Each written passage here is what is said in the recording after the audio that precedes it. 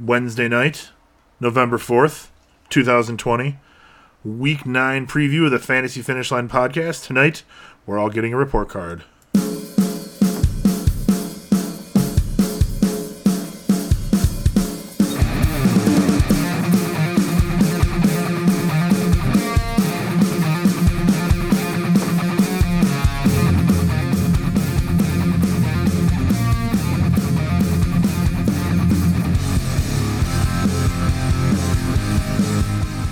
I suppose, to be more accurate, we're giving the report card rather than getting. That's right. You're the principal. But I digress. I am Jason Evans, joined as always by David Biggs. Dave, it's a pleasure to be on yet another podcast with you. And joining us tonight is team member of Drink 5, Jessica Robertson. Thank you, Jess, for joining us tonight. Thanks for having me. All right. Cheers, Jess. You missed out on that cheers. You're the conduit for the cheers. What is it that we're drinking here? So, I don't know what Dave's drinking, but Jason and I are drinking, it's called what's this, Skellington? It's a... what is this? It's seasonal. It's a Halloween brew. Good, they shouldn't make it all year long. In Algonquin. Well, it's a blackberry and raspberry double IPA. Okay.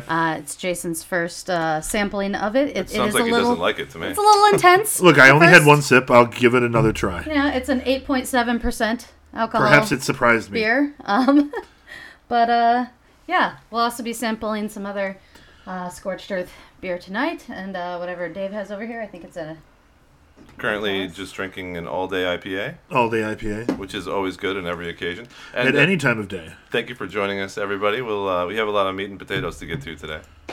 All right. So tonight, like I said, we're going to talk about Week 9. We are going to give a little bit of a report card. So what we've done is we've taken a look at the top 10, the currently ranked top 10 running backs and wide receivers. And then we're going to take a look at where we drafted them and sort of figure out how they got there, right? How these guys made it to the top 10 and relate it back to where they were actually drafted so that you can kind of pick out a little bit of, I guess, not necessarily value, but like some insight as to, where these people landed. So we're going to go over the running backs first. We'll look at the top 10 wide receivers later in the show. What we are doing is half-point PPR scoring.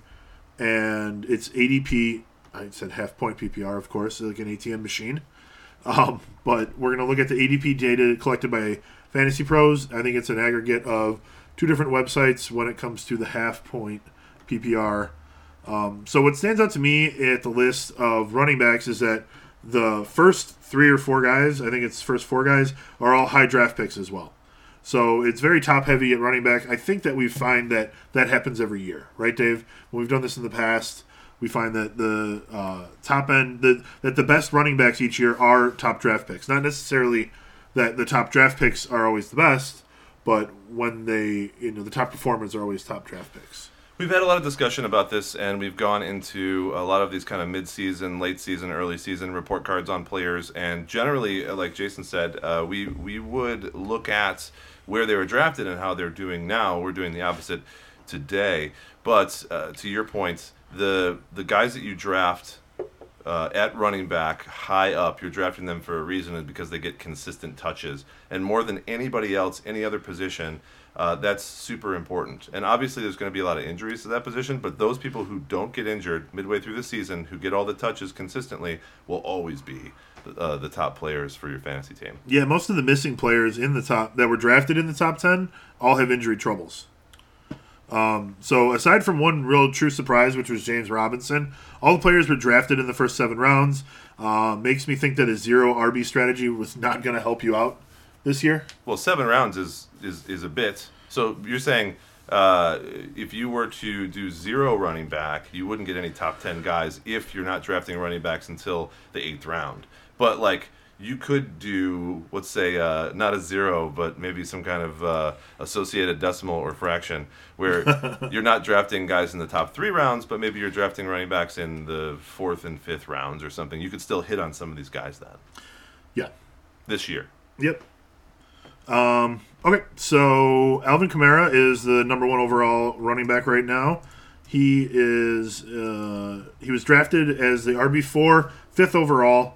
Right now he's averaging 24 points per game. I don't know that we need to say a whole lot about Kamara. He's been a top-notch running back ever since his rookie year. He is great in this Saints offense. They have basically designed it around him, around Drew Brees, and Michael Thomas to a certain extent as well. I know Jess has a Kamara on one of her fantasy teams, right? So I always hear about it whenever he scores a touchdown. I'm not blessed with an appearance of Alvin on one of mine yet. He was definitely one of my first-round picks. Yeah, I don't have him either, so well done on that one, Jess. And at this point, it's not like you're trading for someone like Alvin. It's actually an impossibility to trade for that I don't think anyone would be willing to get rid of him unless they were giving you a king's ransom. That's right. So he's leading the league in yards from scrimmage. He is firmly in the top tier of running backs, like tier number 1, along with Dalvin Cook. And because of no Michael Thomas this year, Alvin Kamara is on pace for 125 receptions. It's going to smash the record for receptions for running backs in a single season. Last year we saw Christian McCaffrey, who I think was on your team last year. Yeah. Just drafts all the good running backs. I wasn't as fortunate to get him this year, but as we now have learned, perhaps it was probably for the best. Fortunate to not get him this year. Okay. I'm going to need a different beer. Oh, no. I apologize to the good folks at Scorched Earth. I like many of your beers. However, that one is just not cooperating with my palate right now. So I'm going to give this one a try. It's called Viserion. It's a sour double India Pale Ale.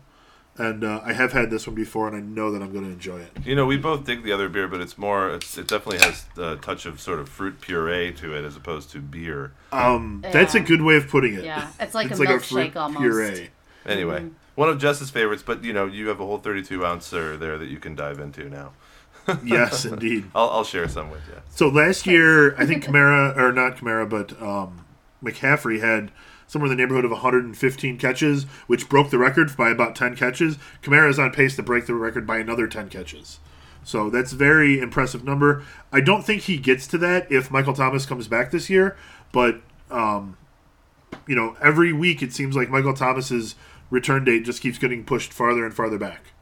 So if you've got Alvin Kamara, good for you. It's all systems go for the rest of the year on Alvin Kamara. Hopefully he can lead you to the promised land, because he is not doing me any good not being on my team. He's a bad opponent to have every week. So Dalvin Cook is number 2. His ADP was as the RB6. He was number 7 overall. He's averaging 25.8 points per game, mostly due to the monster performance he had last week when he put up 47.6 points against the Green Bay Packers. And I waxed poetical a bit about Dalvin Cook in my column, The Statistically Insignificant, for Week 8.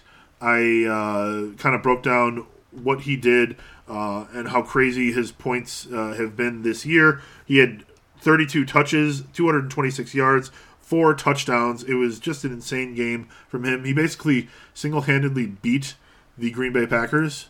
But really, he was just playing against Davante Adams, because there was 7 touchdowns in that game, 4 of them from Dalvin Cook, and 3 of them from Davante Adams. No one else scored touchdowns in that game. As for Cook, he has only played 6 games this season, which makes his second place ranking at this point of the year all that more impressive. His worst game this year is 16.1 points. He has the best floor of any running back this year. He found the end zone in every single game, and he is one of 3 players on this list who's averaging over 1 point per touch. Now, Jess, I'm sure that you've heard this before. Do you know where we're coming from when we talk about 1 points per touch? Yes, I believe so. Okay. Because, we're talking running backs here.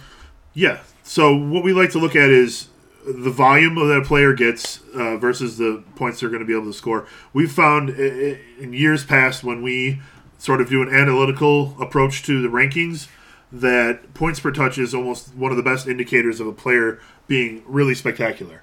And anything above 1.0 for a running back is phenomenal. So, for example, I have Latavius Murray. Okay. On both of my leagues. Okay. Both my teams. And I'm like, I just don't know. I feel like he's dead weight. I feel like I need to just finally drop him. I was looking at his stats from last week, and they said that he, had 11 touches, but he only had 6 points. Right. I'm like, man. That's a And I terrible haven't average. started him once. He's not producing very well. He's not very efficient. Yeah, I currently, with the current starters that I have, I don't need him, but I feel like the moment that I drop him, something's going to change. So and he's isn't that always the fear? Yeah, he's a good handcuff for Alvin Kamara, because if Kamara is to go out, Murray will get almost all the work in that backfield. And I don't always advocate for having a handcuff, but when you have the very best players and it's clear that their handcuff will basically just take their place, it's not a bad backup plan. Yeah, if you look at the rankings at Drink5.com, which I do, the Latavius Murray is ranked at number 40 in half PPR for Week 9. So a guy that's ranked number 40 is not going to be in your starting lineup unless you're having serious bye week problems or all your guys are injured, etc. Yeah. So I believe I have him in one of my lineups this week. well, there you no. go. Yeah, Hopefully it's not in not Drink fun. 5 where you're playing against me again. If you find yourself with Murray, Oh, we're matched up again already? if you think find it's yourself Drink with 5. Murray and your guys are still healthy, No, I play your arch nemesis in that league. you've got a serious problem. Scott? I play... Oh, no, that is you. Shout out to Yours Scott, says the only Justin person Tucker. to beat me in Drink 5 so far. Jessica Yes, drafted Scott. Justin Tucker as the centerpiece of her first place team. So anyway, Murray's not going to be a guy that you want on your team at all unless it is only as a handcuff or, like Jason was saying, you're in week 8 or 9 and you just can't start anybody else because everyone is injured or on bye. So Correct. After this couple of weeks, which generally is the hardest in the fantasy season because the most teams are on bye, etc., it's not someone that you should own. Arguably, I would say in a 10-team league, even if you have Alvin Kamara, because the odds that you'll use him for enough time to actually be worth the replacement value are not high. I agree with that. And that's why, as I said, we generally don't advocate for handcuffs. It's just a waste of a bench spot for the most part. Right. So do you guys have Dalvin Cook on any of your teams? Did you manage to snag that one? I do not this season, no. That was still a first-round pick. You would have needed to draft in that sort of annoying, like, late middle of the draft. Not at the end of the round where you get the nice wraparound pick, but in the late middle, which I hate being in. I feel like I'm there every year, and I feel like I wouldn't have drafted Dalvin Cook this year because I don't like the Vikings. Yeah. But there you go. Dalvin Cook, number 2 overall, in a commanding spot to try and take number 1 by the end of the year. So 3 on our list is Derrick Henry. His ADP was RB5, the 6 overall. He is averaging 19.8 points per game, so he's leading off the second tier of running backs. El Tractorcito, as I'm trying to get everyone to say, which is his nickname. He is leading the league in rushing yards and carries this year. He led the league in both categories last year, and he's on track to have a higher total in both of those categories over 16 games this season. So his low touches on the season were 18. We always like to talk about get your running backs that can touch the ball as much as possible. And that's one of the reasons why Derrick Henry is drafted so high, aside from the fact that he injures people when they try to tackle him. I do have one of him. So in the other league where I don't have Kamara, Derrick Henry. So you went with a top running back in the first round of each draft. I did. That's good strategy, certainly in a year like this when it looked like that was the right thing to do. I think people have sort of gotten away from drafting quarterbacks in the first round, and that's smart. Mm-hmm. So that's where you got to go. You got to go with a running back, and you got to get lucky enough to have a running back that is going to still be there 9 weeks into the season, right? So every other game that Henry has played, he's in the 20s as far as touches go. He's on an offense where Ryan Tannehill is playing well. That helps a lot because then they can't just stack the box against Derrick Henry. I don't see these numbers, and I'm talking speculating way into the future now. I don't see him slowing down for at least a couple of years. I expect him to be a high draft pick again next year, despite the fact that he's probably going to lead the league in rushes once again. There you go. So are you going to feel comfortable drafting him high if it's available to you, Dave? I still have issues with Tennessee in general. I don't think they're going to be a consistent offense over a long period of time. However, I do agree with what you're saying about Derrick Henry. I think at least he will be a consistent running back for as long as he's healthy. Okay, and just for all of you who are listening to us live, make sure that you subscribe to us on YouTube. And there is a chat room. You can ask us questions. If you got some lineup questions, if you're just curious about a certain player, what our opinion is on them, please make sure you spot that out in the chat. We'll do our best to keep an eye on it. And shout out to everybody. And we'll say hi to you, Rachel. And next guy on the list is Ezekiel Elliott. He was the RB3 and the number 3 overall pick as well. He's averaging 15.1 points a game. He was churning right along when Dak Prescott was healthy. He had at least a touchdown or 100 yards in each of those games. However, in the last 3 games, Ezekiel Elliott has fallen off the cliff. And I would argue that he should not be started at this point. So I wouldn't recommend starting him until the Cowboys have figured out what they're going to do at quarterback. They've already talked about benching Ben Giuseppe DiNucci. And who's the starter going to be this week? Is it an open competition still, Dave? I forget.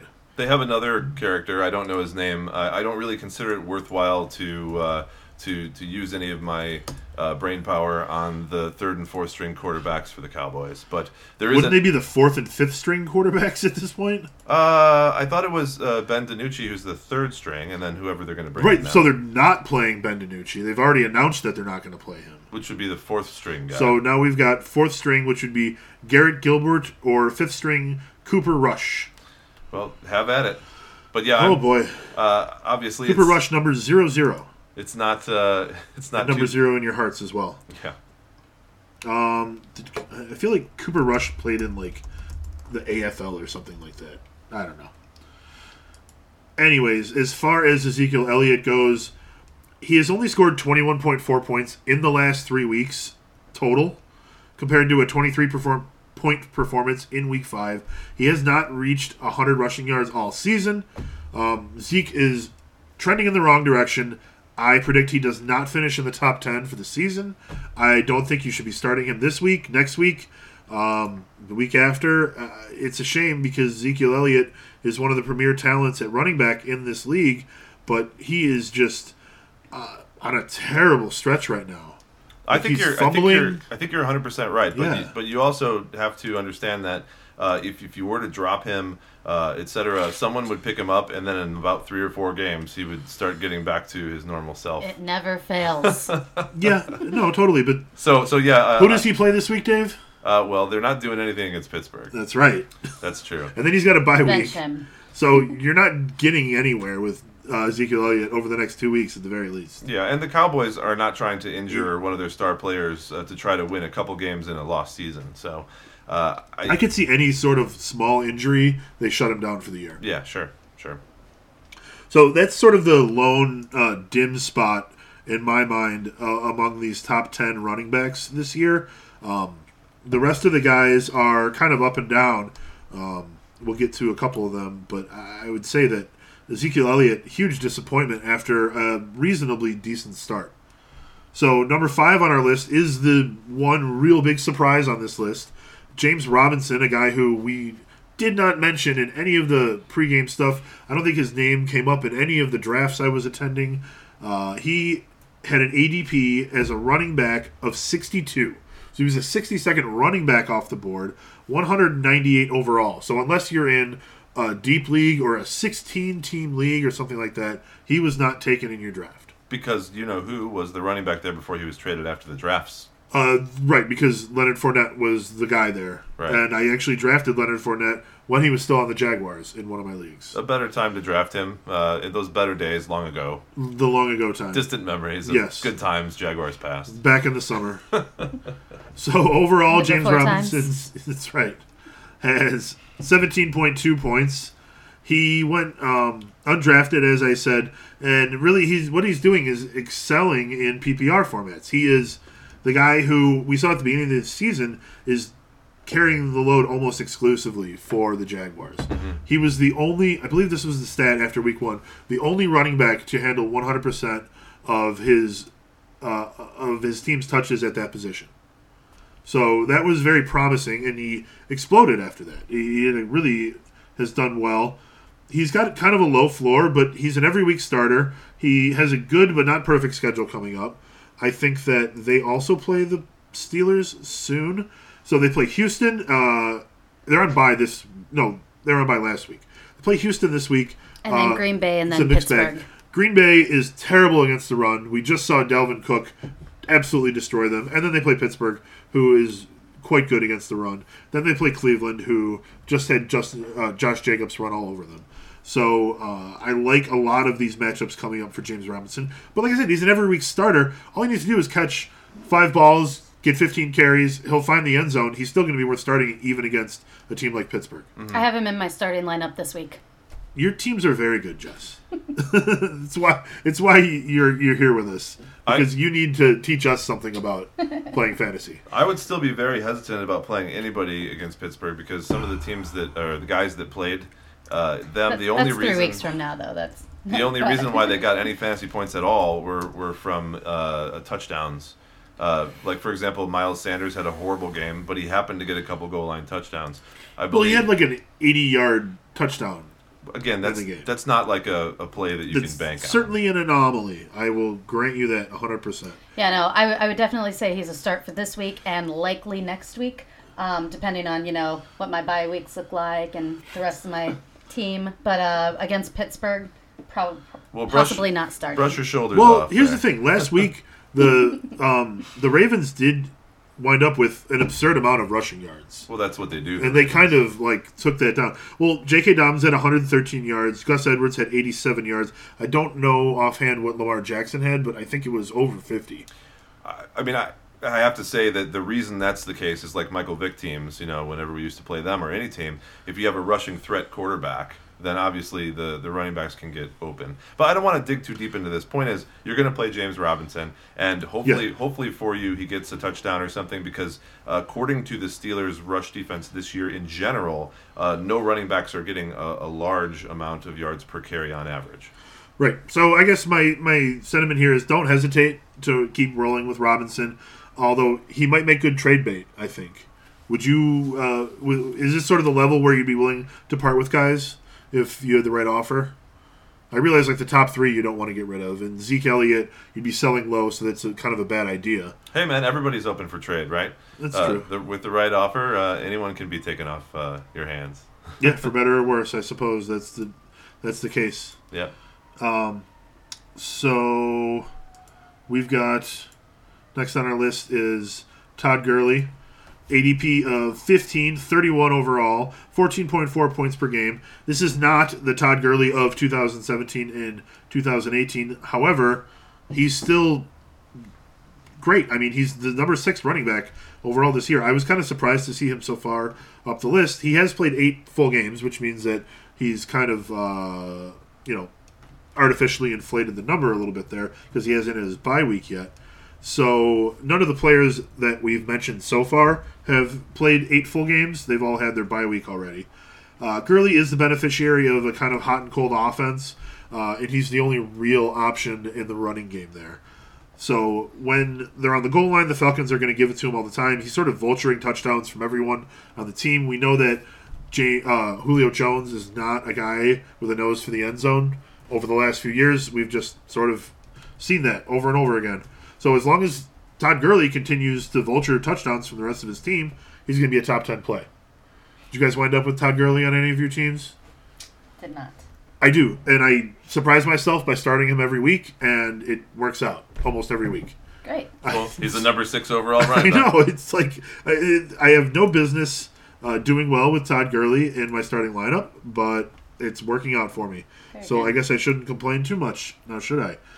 He does have a little bit better of a floor than a guy like James Robinson, where his worst game was 6 points, and most of his games are double digits. In fact, he's scoring touchdowns in all but 2 games this year.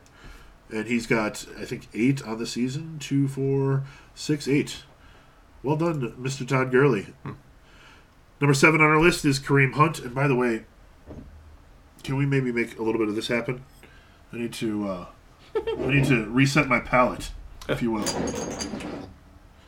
Just a quick little break. If you're at home or wherever listening, grab yourself a quick little adult beverage. I think that it's the right time for that. And if you've never experienced the glory of a peanut butter whiskey, I highly recommend Screwball. There you go. You can find this at any local liquor store, mostly any local liquor store. It's a classy peanut butter whiskey. Yeah, It is. if you're in an area that has a Costco, also available at Costco. You mean America? So, number 7 on our list is Kareem Hunt. His ADP is 29 as an arm running back, and he was drafted 68 overall. So, that's a late 7th round pick. Overall, he's got 14.4 points per game. He did not see a lot of regular usage until week 5, in that he wasn't the featured back. But what's interesting is that his most productive games came before that, when Nick Chubb was playing still. So Kareem Hunt, still worth starting, but he's almost better off when it's the two of them and they're able to have like a sort of two-headed monster attack. That's what Cleveland does best, and I think that they really do need Nick Chubb back with Odell Beckham not being around right now. Which should happen in week 10, according to what we've been seeing. Yes, so the Cleveland Browns are on bye this week. No starting Kareem Hunt this week. And You could try. the schedule is going to get easier as well. They play Houston, Philly, Jacksonville, Tennessee, all totally beatable off defenses. So I like how the Browns have themselves set up. They might even make the playoffs with a schedule like that. We'll see. Mm-hmm. Number 8 on our list, Aaron Jones. His ADP was 12 this year. He was selected 22 overall. That'd be an early 3rd round pick. 21.2 points per game. So he's one of the few guys on this list that was out for injury for a couple of games and still made the list. His ceiling is as high as anyone this year. He has a game where he scored 43 points. That was week 2 against Detroit. He had 236 yards and 3 touchdowns. Hell of a game by our guy Aaron Jones. The Packers offense can be a juggernaut. They have sputtered a bit lately. I think part of that is because Jones hasn't been there. There just isn't a player on the team that can sort of replace him. So he's averaging 5.6 targets per game and 15 carries per game. That's that elite group of running backs where he's getting at least 20 touches per game. That is not happening across the board for most of these guys, aside from a Kamara or a Cook. And even Kamara's not getting that many touches per game because he gets a lot of his work in the receiving game. So if Aaron Jones had played all season, he'd be up in the top 3 with Cook and Kamara. Once he returns to the lineup, start him with gusto. Enjoy the fact that Aaron Jones has returned to your team. This week, the Packers play on Thursday night. That's just tomorrow. I don't think that Aaron Jones practiced today, so he probably will not play tomorrow against the 49ers, but I think that you can be reasonably assured that he will return for week 10 because of the Packers' running back room got hit with some COVID issues this week. Most of them, because of close contact, have to have several negative tests, which cannot be completed before the game on Thursday. So they're going to be going with some practice squad guys, I believe, this week, which means that they're really going to be itching to get Aaron Jones back on the field for week 10. Yeah, maybe so. But I think we talked about this earlier. We might see them pushing that game back or something in order to get some of those guys on the field. But that all really depends on the NFL. And a lot of times now in these situations, they're trying to just push forward in order to keep the schedule on task, which they've done a surprisingly good job of. So I wouldn't be surprised if they're just going to be without those players. So, yeah, my moment of wild speculation is that since it's a Thursday night game, much like we saw the Chiefs and Bills game get delayed and put on an early Monday slot, what you're going to do is possibly, because also today the 49ers, the other team playing on Thursday night, had some COVID tests come back positive today. So this is all very new. This is all very wild speculation, but I think that they may get an island game early on Monday again. Or I don't think they're allowed to play on Saturday yet. I think it's too early in the season still for that. So a Monday or even a Tuesday game like we saw with the Tennessee-Buffalo game earlier in October. So to your point, Aaron Jones is currently still listed as questionable, at least on Fantasy Pros. Okay. So he will have a much better chance of starting if that Thursday game happens to be postponed and pushed back. You know, That's totally right. All the beat reporters for the Packers and a lot of those fantasy football pundits out there, which people know about, like Ian Rappaport and Adam Schefter, have all expressed their extreme doubt that Jones would play this week if they played on Thursday. Yes. Yeah, he's not going to play tomorrow. You can be reasonably assured of that, and you can wait all the way till game time because it's the first game of the week, so you don't have to worry about it.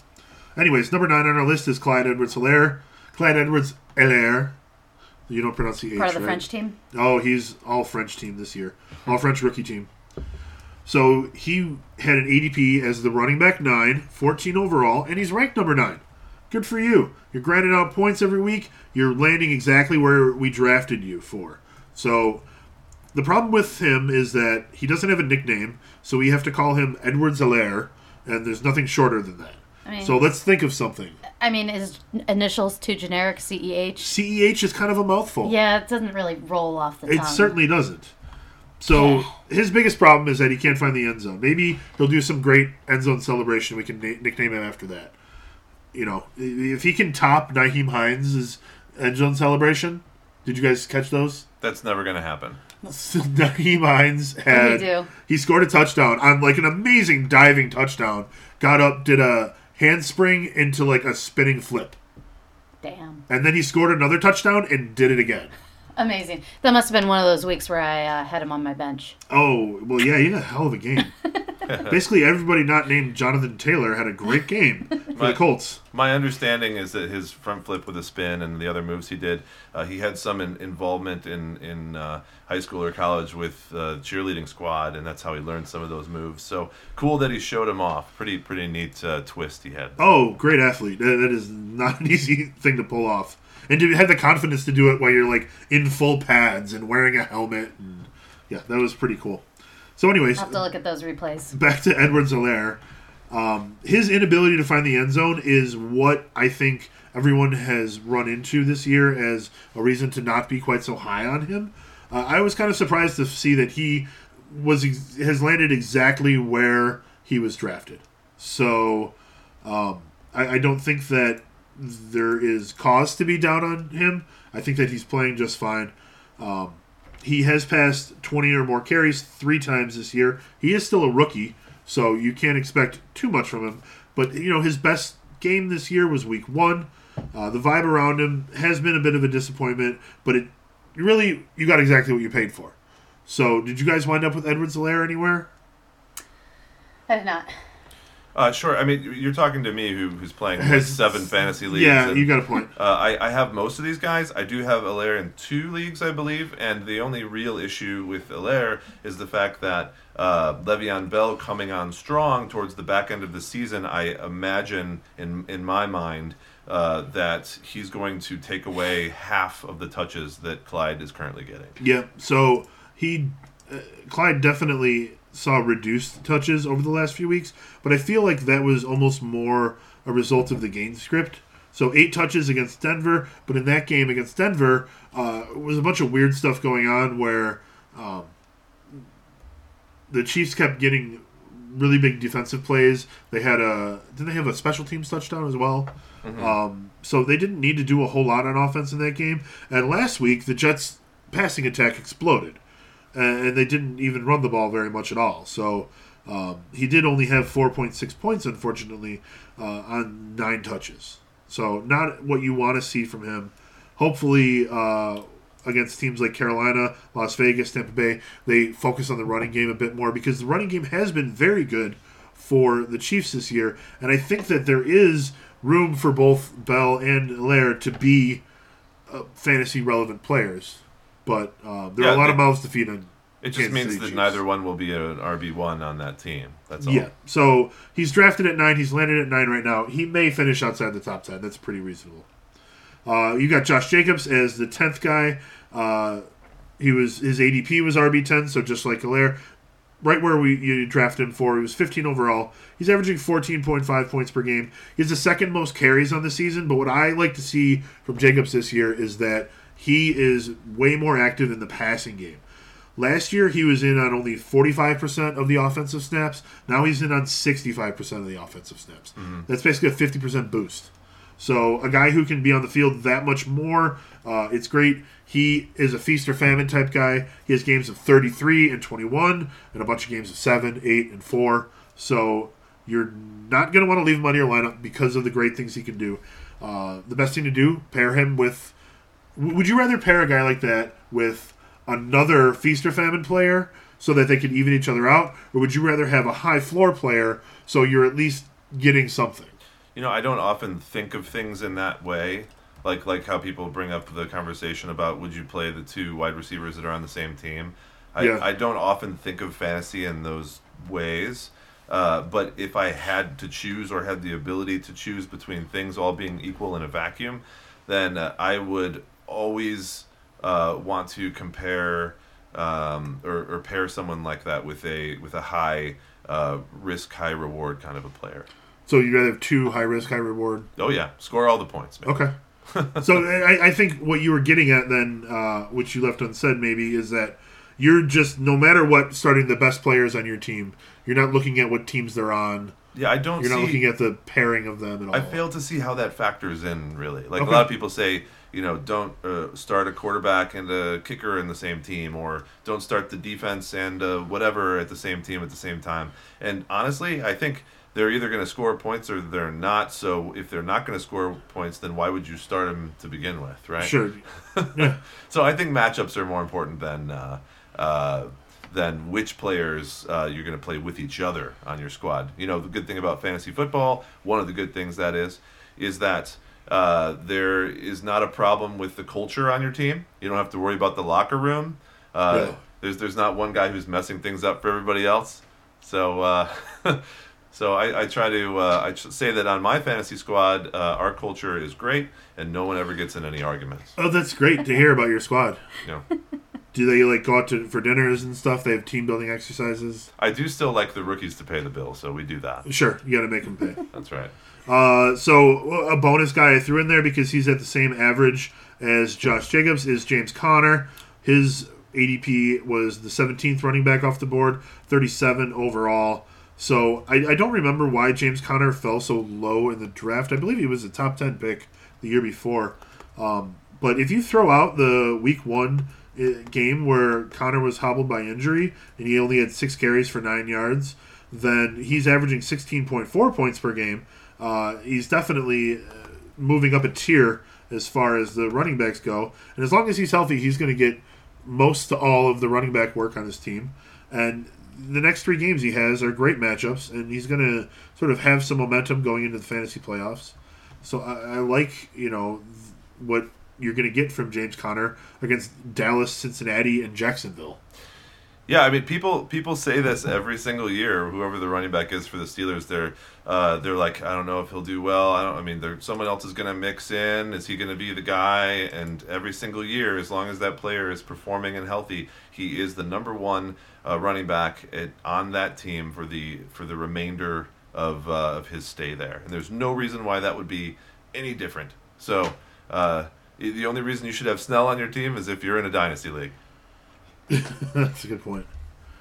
Okay, so that's the rundown of the running backs. Make sure you go to our website, and sometime tomorrow we will post all of that information, and as well as a little chart that you can reference to see where they all relate to each other. Yeah. And we'll do the same for the wide receivers that we're going to list here in a few minutes. But first, we're going to take a little respite from those and ask Jess a few questions about setting up her teams. Yeah, are you ready for Q&A, Jess? Sure. Little Q&A. Okay, so Jess, did we introduce Jessica? Did we give the long intro? Why don't you do that, Dave? Okay. So first of all, my lovely fiance, above and beyond everything else, but she has been helping with Drink 5 for a long time. Currently, is the manager of the Instagram account and has been playing fantasy football for 8+ years, which is no small amount. It's small in perspective when you talk about Jason and I, who are probably more like 15 plus at this point. Boy.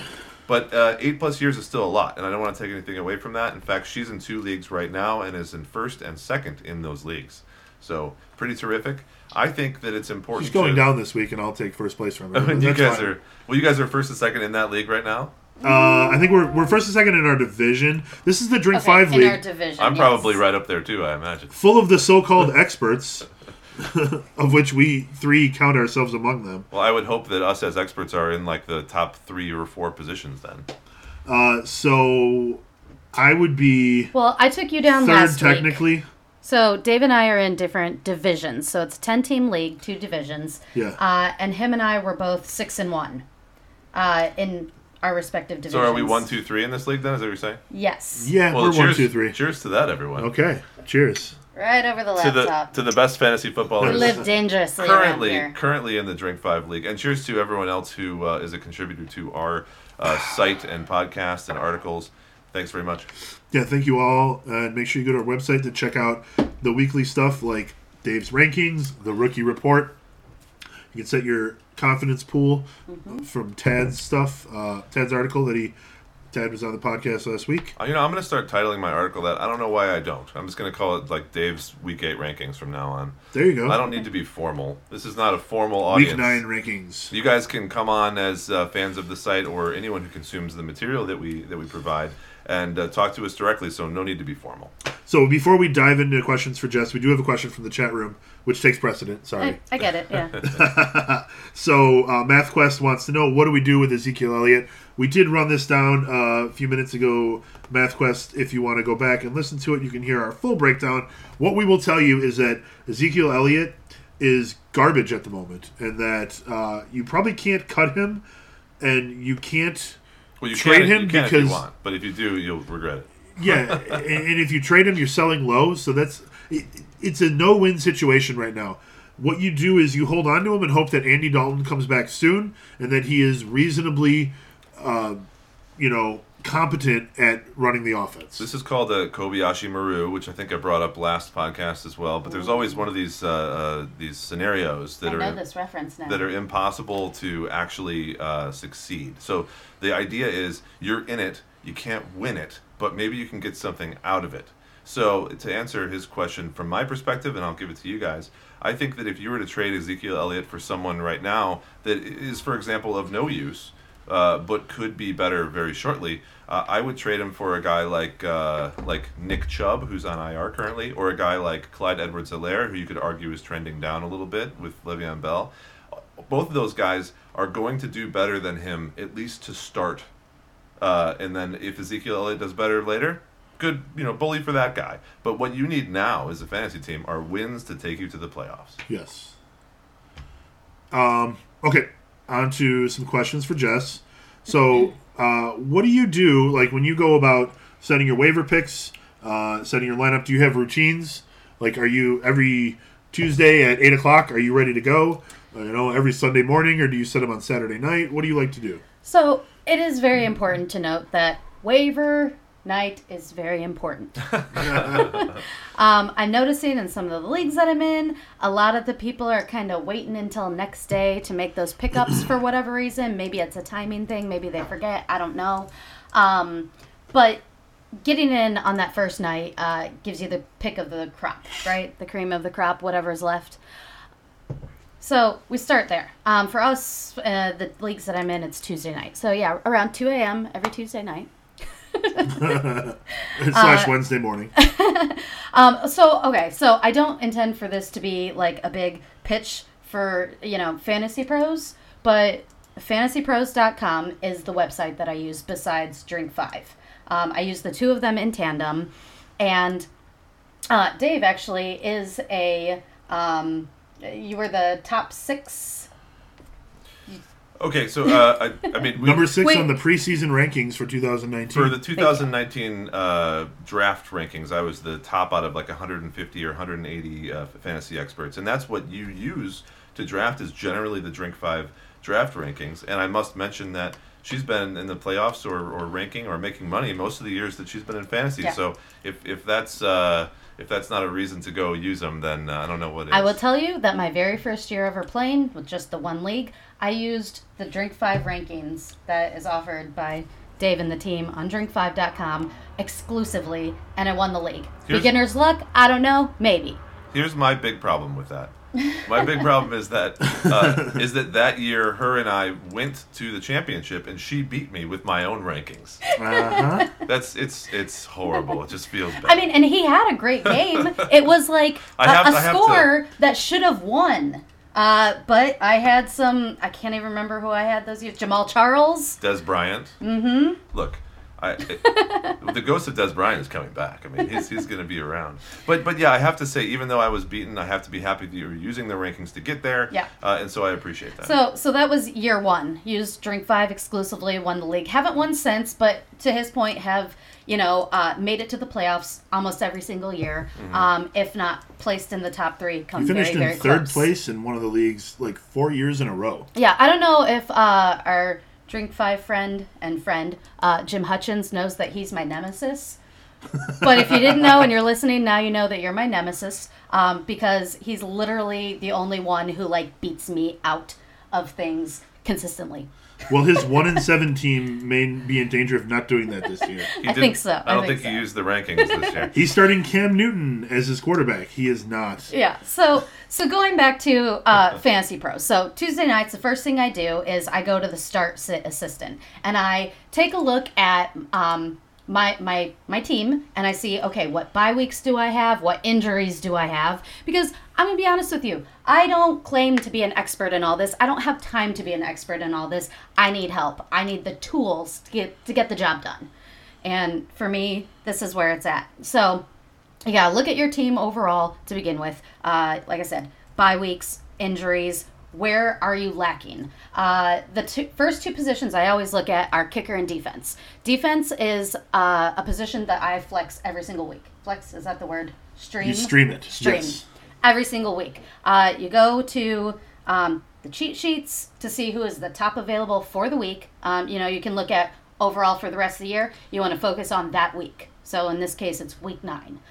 Who is the top available for week 9, and you try and get that guy. That team. Sure. Try and pick up 2 or 3 in the event that you don't get the one that you're looking for. Now, one thing that I like about your routine that you've mentioned is that you wait until 2 a.m. to do this. No, I'll tell you why. I'm being honest because it's a bad habit. I feel like, but I will occasionally try and get ahead of the game, and I will try on Tuesday morning to start looking at this. And I noticed that if I'm using a resource like Fantasy Pros or looking at anybody else's rankings, they're not updated yet on Tuesday morning. So you're waiting a whole day so that there is more data in there. You're going to know more about a whole day's worth of news. You're going to know way more about all that stuff. So you always want to make these decisions as late as you can. Mm-hmm. And most people don't stay up till 2 a.m. like we do. So that's where I go. I start with checking the lineups. Where are my weaknesses? Go to the cheat sheets. That's my favorite area. When I'm looking at defense, kicker. Now, there's an exception with kickers, as Scott Menaker will know. With the exception of Justin Tucker, I will pick a different kicker every week. If Justin is on a bye week, I put him on my bench and I drop someone irrelevant. Justin Tucker is the one kicker that I make an exception for. Just a little fun fact there. When you go to cheat sheets and search, filter on your available pickups for that week, it will show you where your guys rank versus who's available in the league.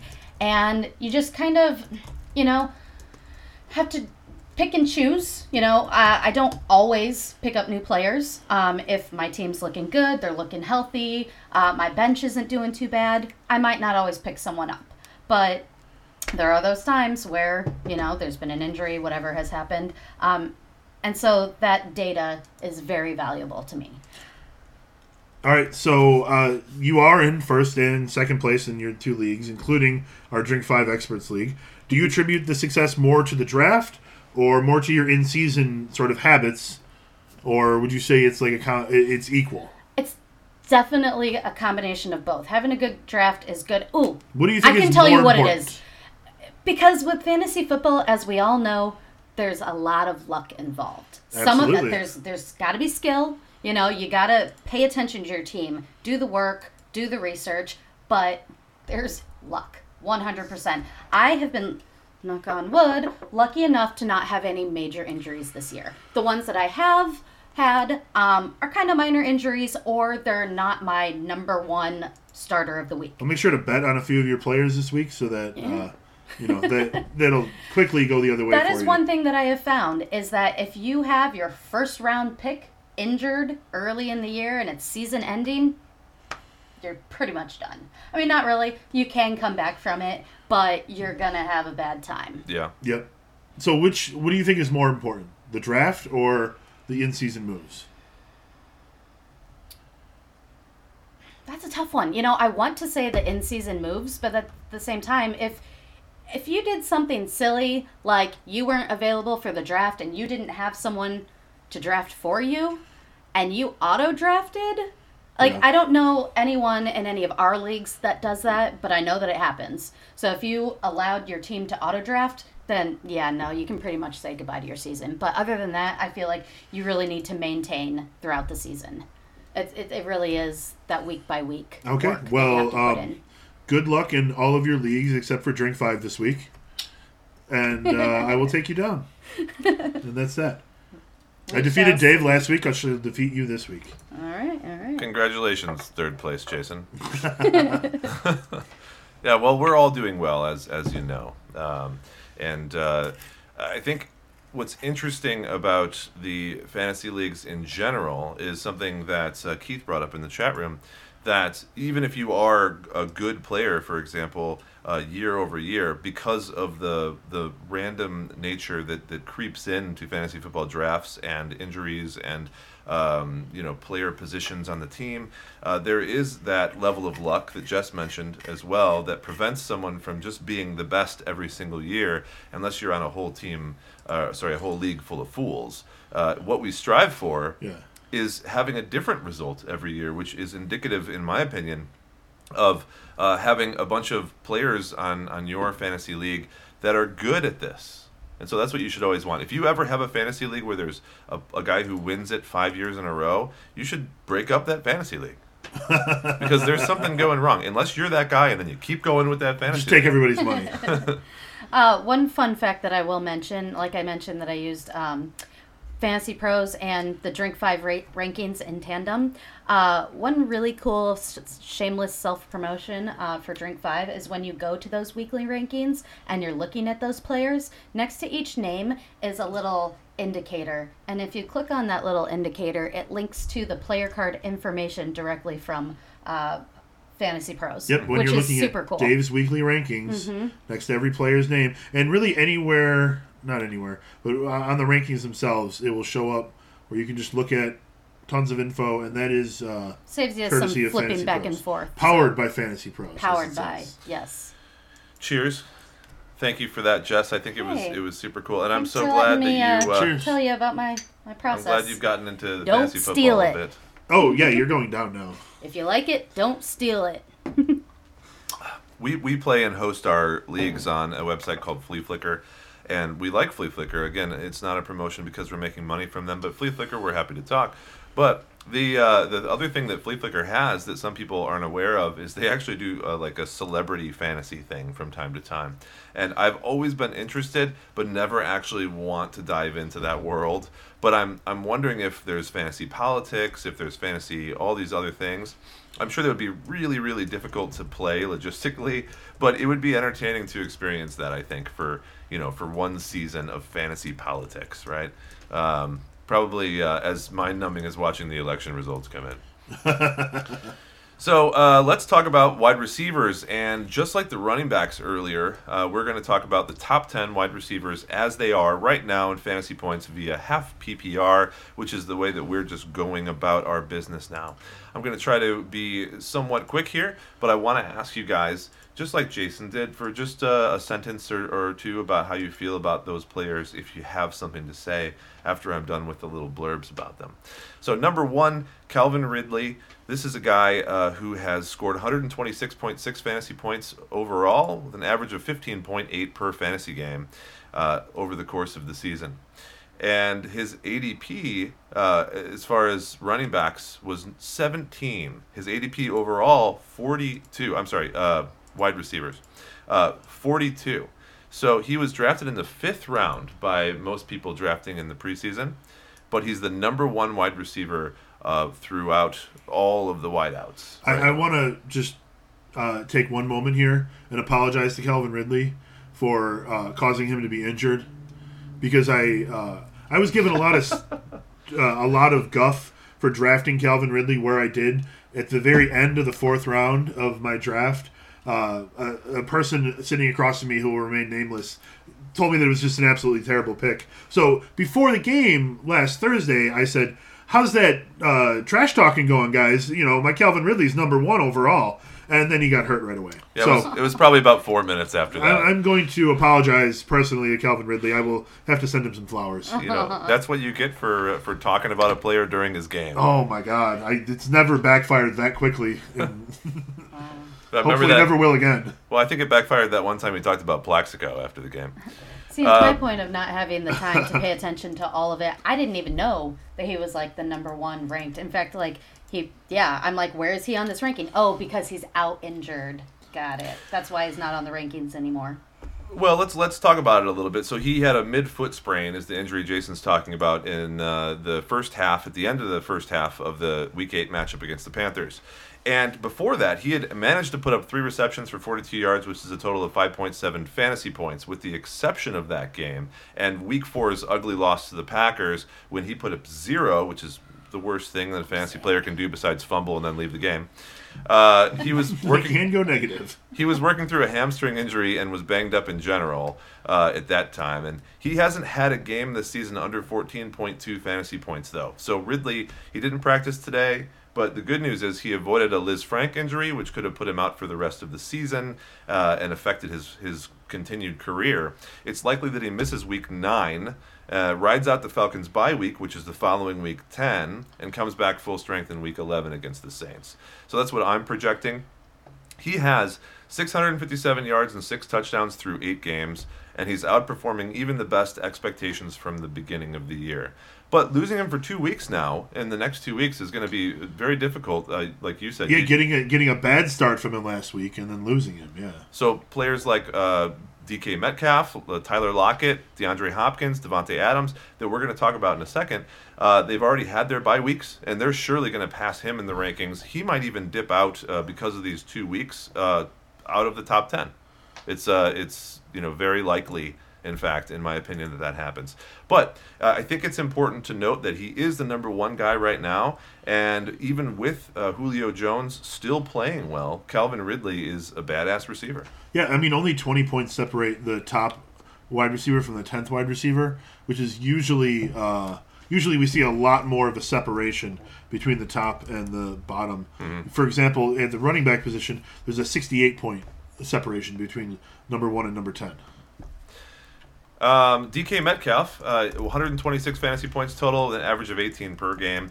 When we look at Metcalf, he was drafted even later, overall as a 6th-round pick, and the wide receiver 23 in 2020 preseason drafts. I think he's just been a beast. And in Week 8 against the 49ers, Metcalf was amazing. And Jess, I'll let you talk about him in a second because I know you have him on a fantasy team. But he had 12 receptions for 161 yards and 2 touchdowns. That kind of performance is something that doesn't happen but once in a blue moon. Was it a blue moon? It was close.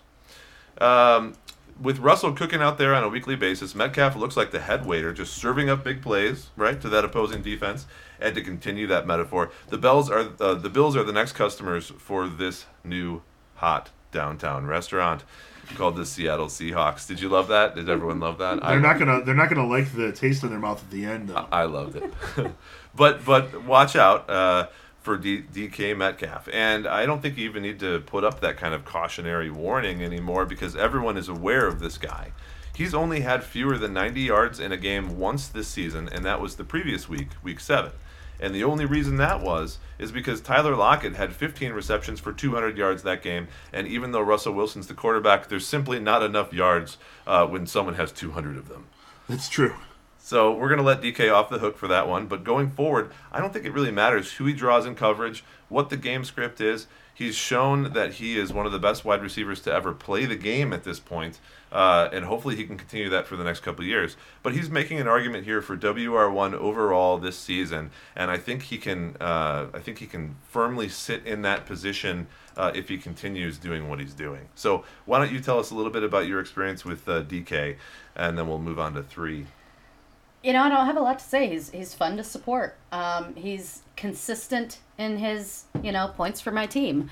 As a fantasy football manager, that's what you want to see. Now, I don't know, you might have said this already. What the heck happened in Week 7 with his 3.3 points? Oh, well. But then he came back for a whopping 34 in Week 8. The answer is Tyler Lockett happened. Tyler Lockett had 46 points that week. He had 200 yards and 15 receptions. Yeah, Tyler Lockett went insane. Yeah. And that was the game where DK was still fun to watch because Russell Wilson threw an interception that almost went the length of the field for a touchdown, but DK chased the guy down and tackled him.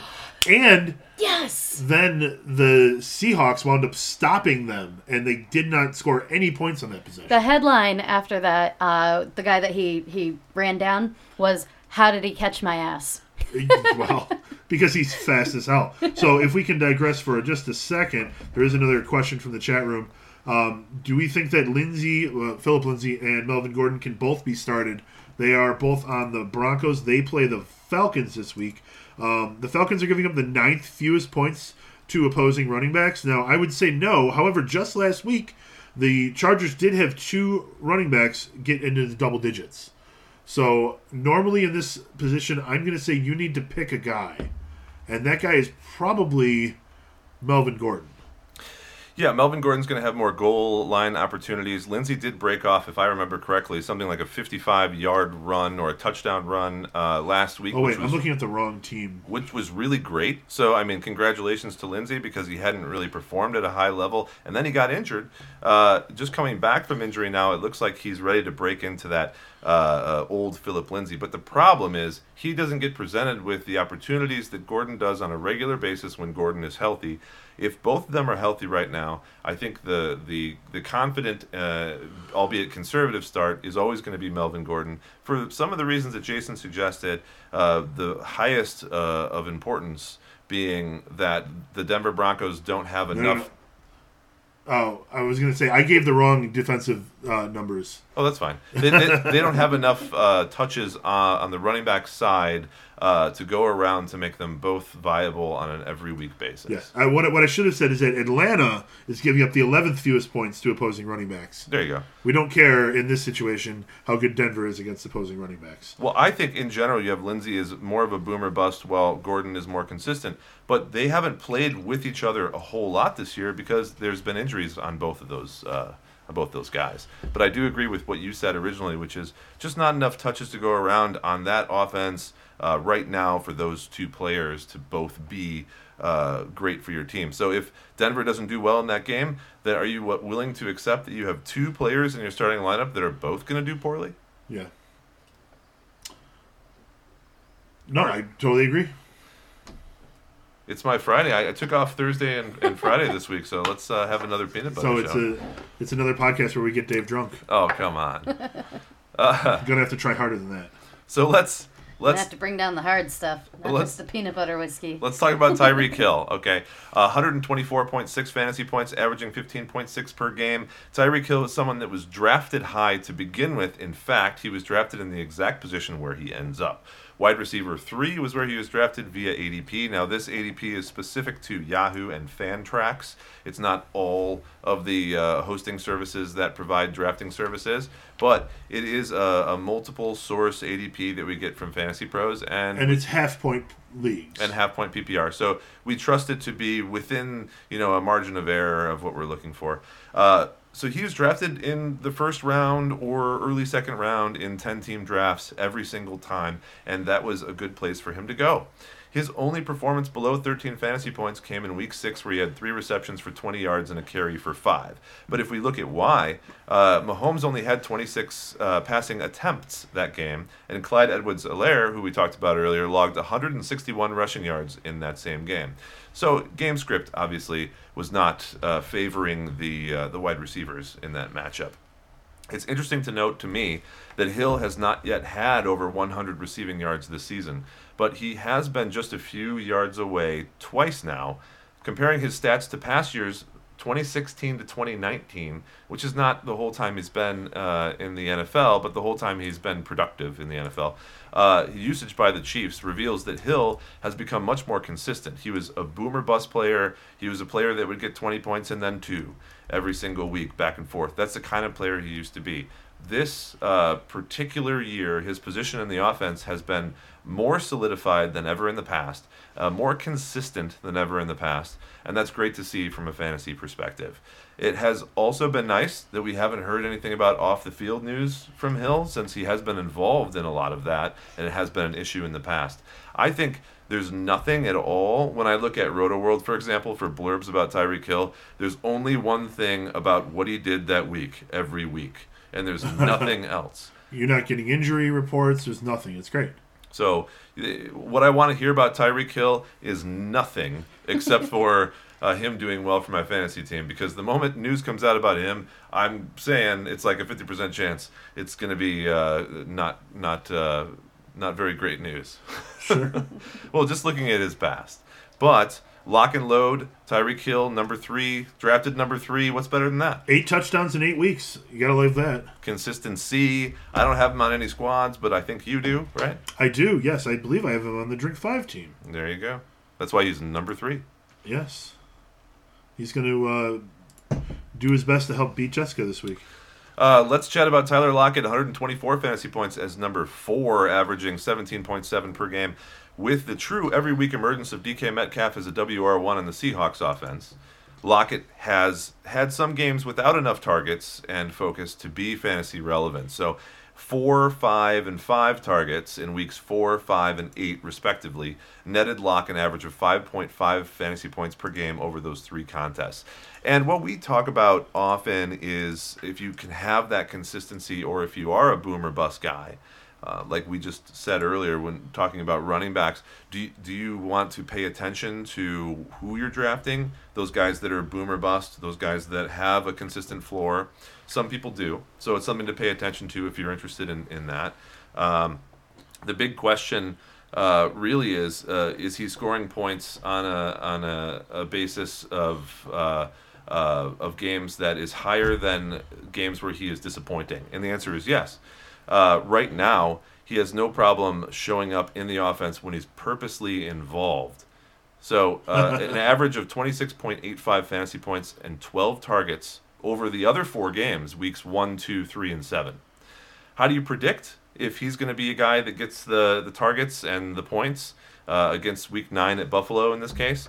Is it a Lockett week? Is it a DK Metcalf week? The answer is you don't predict it. Metcalf is more consistent based on how this year has been going on. Lockett will have weeks to disappoint. That's just what is going on right now.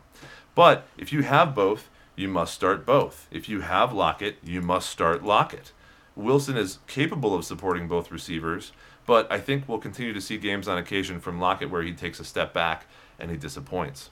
When you look at Lockett and where he was drafted, though, he's the number 4 overall right now for wide receivers, and he was drafted in the 5th round as the 19th wide receiver. So he's outperforming expectations, but delivering pockets of disappointment. It's I'm trying to think of a food item that's kind of like that. Maybe a pizza puff. Little pockets of disappointment. Yeah. Like when you're at like a kind of a crappy burger joint and they sell pizza pockets and you're like, oh, that sounds good, and you get it and it's just not. Or some of it's good, but then you bite into a side and like it's cold and like it's still frozen. Oh. And you're like, man, that front bite was good, but you only have, as Jim Gaffigan will tell you, there's only 2 temperatures you can have: molten hot lava and freezing ice cold. Thank you, Jim. I think the best outcome for Lockett owners then, personally, is to sell Lockett as soon as he has another 25, 30-point performance, which might be this week, according to the pattern that has developed of sort of like a half Lockett, half Metcalf situation. So if Lockett does well in a week that's upcoming and it's before the trade deadline and on your league, sell him. Why not? What do you have to lose? Maybe you'll gain some consistency. What's your opinion? I kind of like that idea of selling Tyler Lockett, especially selling him high. I mean, I think that because of the 45-point game, you'll be able to sell him at a reasonable amount anyways. You know, the thing about Lockett is that he's won you 2 games, he's contributed in 2 games, and he has not helped you at all in 3 games. Right, exactly. So That's a bit too much variation for my liking. When you're comparing him directly to DK Metcalf, there's only one disappointing game out of Metcalf. You could argue, I guess, that maybe he's coming on now when sort of the offense is being more cohesive, and with the injuries to running backs on that team, maybe they'll depend more on the wide receivers, but all that's conjecture. As long as they let Russ cook, both of those guys have a possibility for a huge game. Yep. DeAndre Hopkins, 114.9 fantasy points, averaging 16.4 per game. We talk about the fantasy production pitfalls of high-profile players all the time when they get traded to another team. So it's another culture, another scheme, different plays, different coach. It doesn't always work out for the best. And when a big player gets traded, in fact, sometimes he doesn't perform very well until he's been there for half a season, a whole season. Maybe it doesn't work at all. But it doesn't seem like in Hopkins' case that the growing pains in Arizona ever really showed up. If we look at out of the gate, week 1, his performance, 22.1 fantasy points by way of 14 receptions and 151 yards. New toy, that second-year quarterback who doesn't play like one, Kyler Murray, is not going to shy away from utilizing every day, all the time. Yeah, I feel like quietly Hopkins has put together all these numbers because he doesn't have any... 22.1 is his ceiling so far this year. He's done it twice. Exactly. So it's not like he's had the crazy flashy games that Metcalf and Lockett have had. So it doesn't stand out as much to me. It hasn't. It doesn't stand out because Hopkins has been a top 5 receiver for his entire career almost. That's a good point. You've come to expect this from him. You expect it, exactly. And he's doing what you would expect.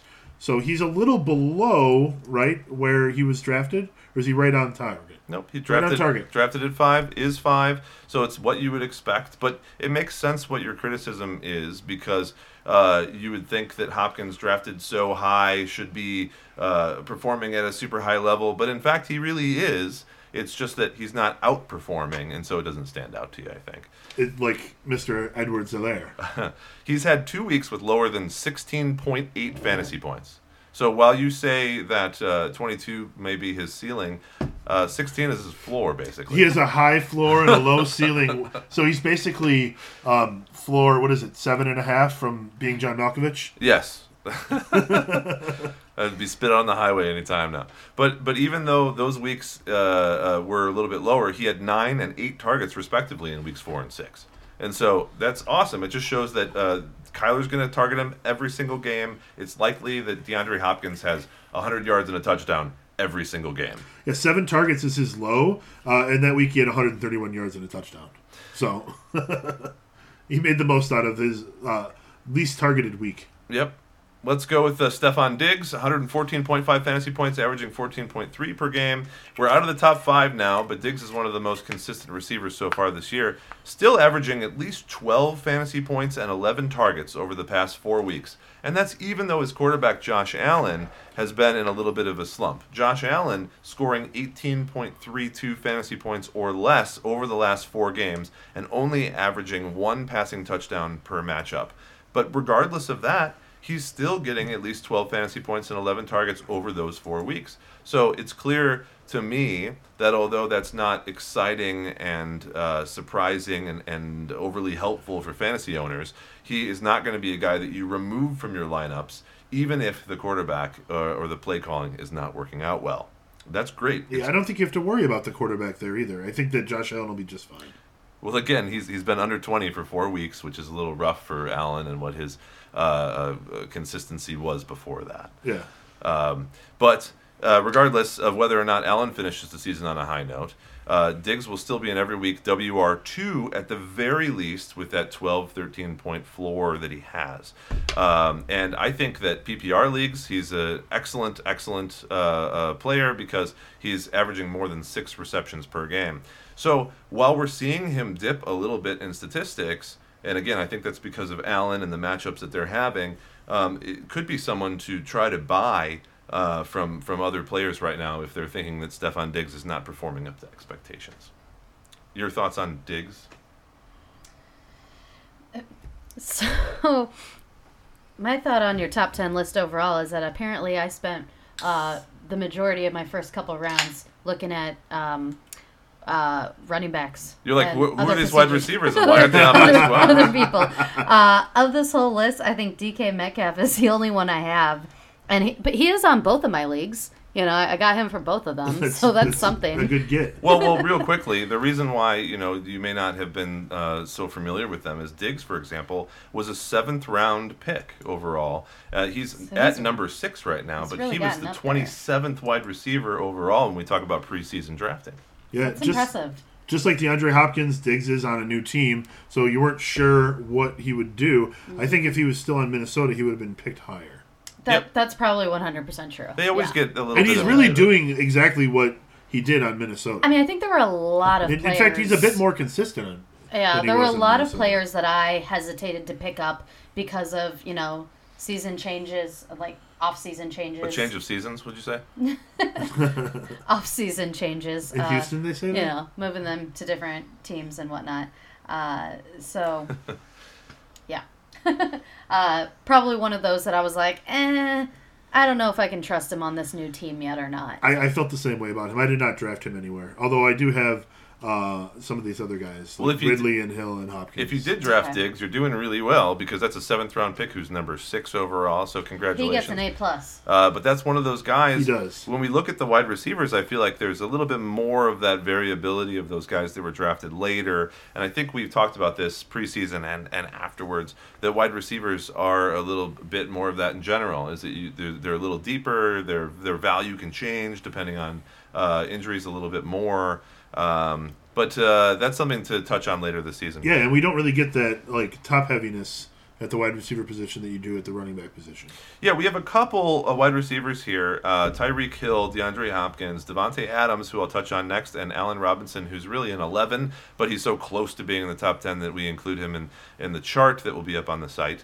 All those guys were drafted as top 10 wide receivers, and they basically are top 10 wide receivers. So there's 4 that have made it. But the other guys, with the exception of Adam Thielen, who was 11, so pretty close, are a little bit farther out. So to see them in that top 10 is really great. Let's talk about Devontae Adams. 113.7 fantasy points, averaging 22.7 per game. He, like I mentioned, he was drafted as the number 2 wide receiver overall. He's currently the number 7 wide receiver overall, but if you listen to what I have to say, I'm probably projecting him personally as maybe the number 1 overall very soon. You definitely have him ranked as number 1 for week 9. I rank him number 1 every week that he plays with Aaron Rodgers. And I'll tell you why. So, if not for sitting out for 2 weeks with a hamstring injury that he suffered in Week 2's game against the Lions, he would be topping this list, no problem. Rodgers has set the league on fire once again with his passing prowess after a disappointing 2019 season, and Adams just happens to be his very favorite target. And not to mention, the only receiver of any actual note on the entire Packers football team. I keep incorrectly There's a rumor thinking out there that Allen Lazard will be back tomorrow night. He's still not a receiver of note. Well, especially after last year, I keep thinking that Aaron Rodgers is done. Why? He's an old man. He's washed up. But No. apparently I keep being proven wrong. He's got some years left in him.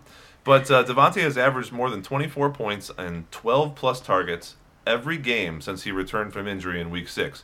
He already had his bye week. He looks healthy, and he'll no doubt be the top receiver, like I mentioned earlier, on our Drink 5 rankings every single week that he plays with Aaron Rodgers.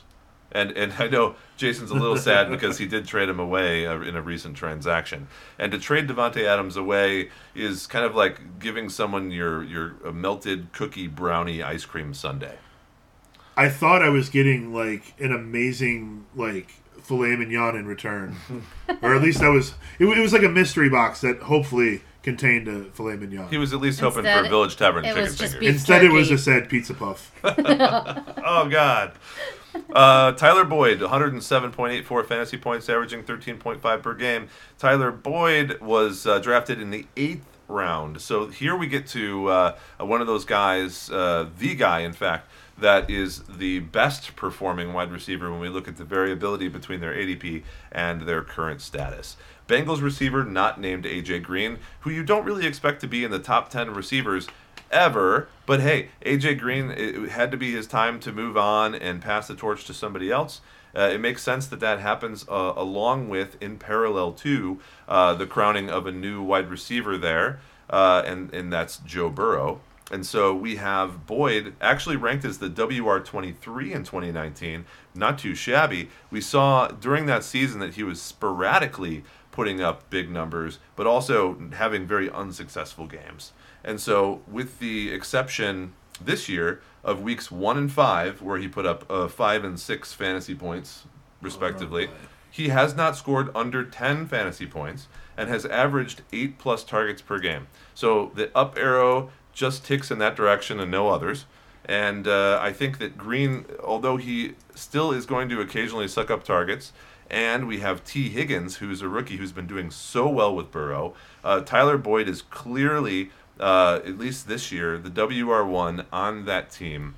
Do you rank him above T. Higgins still? I know they're on bye this week, so we don't have this week to reference, but do you generally rank him, Boyd, above Higgins?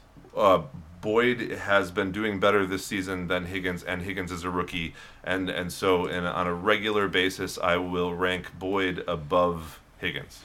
Correct. I think Higgins is a better... I've been starting Tyler Boyd pretty much every week. Yeah, he's been great, right? Yeah. I think Higgins is great for deep leagues and great for dynasty leagues and great going forward, but Boyd is clearly the go-to receiver on that team right now. Mm-hmm. Number 9, Adam Thielen, 107.2 fantasy points, averaging 15.3 per game. He's been a roller coaster this year, and I own him a couple places. My stomach is a little queasy getting on and off the ride. But it's entirely because of Kirk Cousins, who owns the theme park. And this is more a metaphor from me, but here we go. That offense can put up tons of passing yards and points, but often decides unapologetically, in fact, and I get it, I understand, to just hand the ball off to Dalvin Cook. Hey, you can't be mad when your receiver receives a 25% share of all the targets that his quarterback has to offer. Well, we're currently seeing Thielen. Keywords there. We're currently seeing Thielen on a downward trend after an upward trend. The downward trend now is 24.8, 12.6, and 4.2. The upward trend was similar. So this is literally just peaks and valleys for Thielen, Kirk Cousins, and the Vikings team in the passing game. As you say, a roller coaster. It is difficult to trust Cousins and the Vikings offense in general on a week-to-week basis when we're talking about let's go passing. So Thielen is another candidate for me to sell high. Just wait a little bit, because in 2 weeks he'll be on the top peak of the roller coaster. I think that we know that you'll be slotting him in the lineup right now, but if this roller coaster is a trend, he'll be scoring about 10 to 14 fantasy points this coming week, and then we'll know that the following week he'll be scoring about 18 to 22. Okay. So when you get up to the top, instead of going down with Thielen, send him to somebody else. Sell him high. You know what I think is interesting about the whole like buy and sell philosophy and the talks that we have about that is that we talk about it, and half the time or more we're right, but people hardly ever do it. I never do. I You're have like, not we should made sell a him high. trade Well, did you sell him since high? my No. very first year when I won the league, and I'm like, is this the thing I need to do in order to win? I need to make a trade. But here's the thing: Sometimes. you You don't know, have superstitions. to trade. You never have to trade. I know you don't have to, but But- if you've got a good guy that you sit on your bench week to week, Right. Trading is the only way that you can trade someone who is not helping for someone who helps. for me it's a superstition. Like, the only trade I've ever done was year one. The only league I've ever won. Actually, So maybe won. if you make a trade again, you'll win the league. That's what I'm saying. Your superstition is like wear the yellow socks, stand upside down during football Turn around games, 3 times and spit. Yeah. and then don't trade I mean, anybody. Scott wanted me to trade Justin Tucker to him. I just couldn't do it. And you're not That's going to my win this guy. year because of that. We're gonna do With my 7-1. we're gonna have to do a podcast later just all about Justin Tucker and the highest. Oh, performing you mean kickers. Justin Tucker? Yes, the most Yeah. valuable performer That's right. of the talent show. Well, let me finish up. Robert Woods, 106.8 fantasy points, number 10, average 13.4, coming off a great game against Miami with 24.9 fantasy points. Robert Woods. Now let's think about Robert Woods, whose ADP overall was in the 6th round, 24th wide receiver. He's currently number 10. Now, what do we call Robert Woods, guys? Bobby Bobby Trees. That's Trees. right. Bobby Trees. So, obviously, the further we go down the list, the greater variability there will be for the most part. But Bobby Trees is obviously an every week starter and having a great season. Jason, I know you have a lot to say about Bobby Trees. So, what is your opinion on him? 2 years in a row, he's a guy who was drafted low and is like a top 10 receiver. Yeah. It seems that they really like him in Los Angeles, that they want to use him as the primary guy, despite having Cooper Kupp and some other good talent there Right. On that side. What I like about him is that they give him touches in the run game. Only 3 times this year does he have one or none rushing attempts. Other than that, he has multiple rushing attempts in every single game. They're trying to get the ball in his hand. He has 2 rushing touchdowns. He has 4 receiving touchdowns. The guy is going to score you fantasy points. I love that. And there aren't, this wide receiver class is not top heavy at all.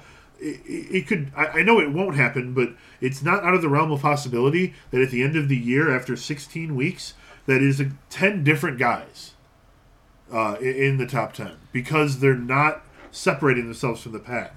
And Robert Woods is always able to sort of keep pace with some of the best players in the league.